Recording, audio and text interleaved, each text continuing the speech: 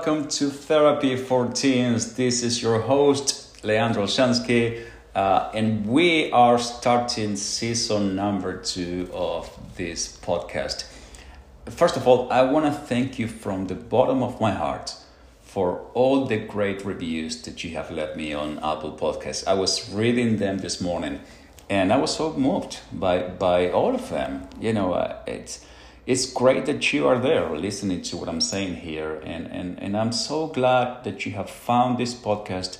I'm glad that I'm able to change your life for the better, even if it is just a little bit. It really fills my heart with joy to know that I'm making that much of a little difference in your lives. So thank you so much. So season 2, I'm going to be answering questions of all sorts of life issues and questions that you might have.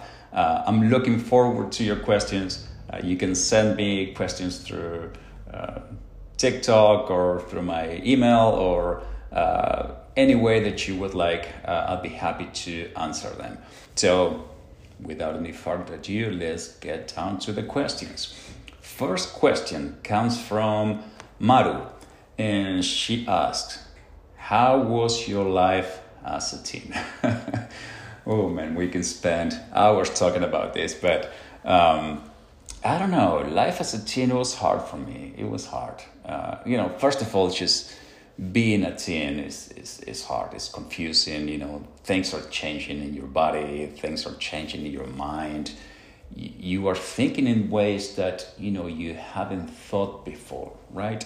So when you are a kid, things seems to be pretty straightforward.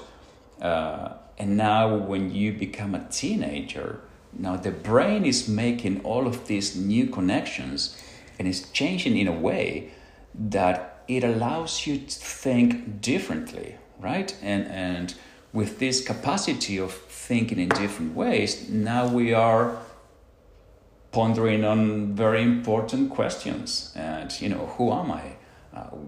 What do I want to do with my life?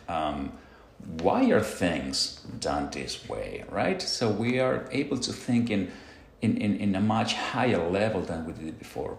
And of course, I had, all of this going on in my life, right? Then as many of you know, my father passed away while I was a teenager, and that brought me into a very lasting depressive episode, and that lasted for about 2 years or so, and I was able to get out of it. I was lucky to find a great therapist, and that was a very positive experience for me, but throughout this time it was very hard. It was very hard for me. So between the confusion of being a teen and between my father's cancer and battle with it, it was a really tough time for me. I guess the silver lining of my teenage years was, I fell in love for the first time, and that always, of course, puts a smile on your face, right? Just going through that experience of feeling in love and having all these new feelings in your life, and that's one of the things that is one of my highlights of my teenage years. All right, next question comes from Devin from the USA, and the question is, in general, is it okay for an adult to hit a kid, even if they say it's because you got in trouble and deserved it? That's a tough question. I don't like physical punishment, and research shows that physical punishment is less than ideal, right? And it can leave a lot of scars in somebody's mind. The only silver lining with physical punishment is, let's say that you have great parents and they're loving, caring parents, and they're just great parents overall.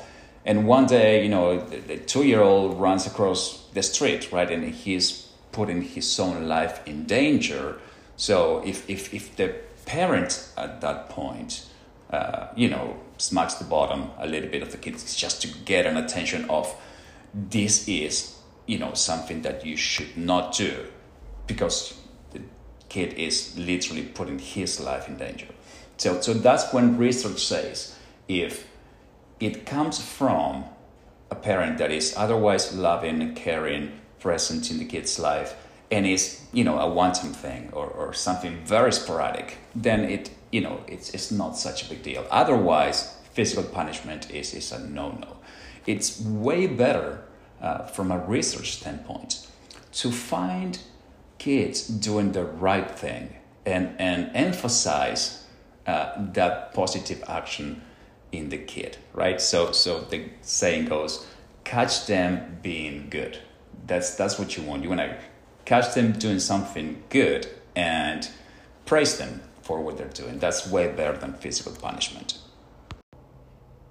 Many of you have been contacting me about working with me as a therapist, as a life coach.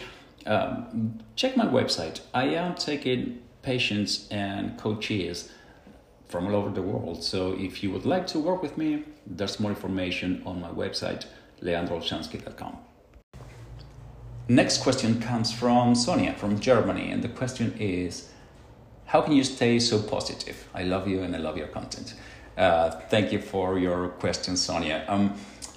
As I was mentioning before, I suffered from depression as a teen. And of course, when you are depressed, your thoughts are affected, right? So there is a tint of negativity in your thinking, because that is one of the consequences of being depressed. So that kind of thought stayed with me in my late teens, early 20s. And I really disliked having that negative outview of life, right? So being the positive person that I am today and having that optimistic view of things really was something that I had to work on tremendously. It's something that I've been working on basically since childhood and since my teenage years. So I try to see the positive in things constantly, and I do it as something routinely in my life. I try to see, well, perhaps that person said that thing, not because, they're mean, but perhaps they are going through something difficult in their lives, right? So I try to have this out view of, well, what else could be going on? Is there another explanation for what just happened? Which, of course, goes hand in hand with cognitive therapy, which is a very useful tool from a psychologist standpoint, right? So even if you have kind of a negative outlook, that can be changed. You can start working on it early on, and you can be more optimistic moving forward. Next question comes from Charlie from the US. The question is, do you have any tips, coping mechanisms for constant anxiety about the future? Okay, Charlie, so of course, I don't know you. I don't have a diagnosis for you, if there's any, right? So sometimes a constant worry or anxiety could be a symptom of something that is going on with you. Maybe it's not, right? I can't say one way or the other. So if there is an underlying anxiety disorder, then of course, seeing a therapist might be the best way to move forward with it. But if not, something important to recognize is that the future, of course, it's something that is not here yet, and there's no way that we can have any control over it. So the only control that we have is what we do in the present time, right? We can control our actions, our thoughts, and that is all we can do. So a good outlook on things in life is I should be open to what's coming, and I should be open to the world not being under my control, right?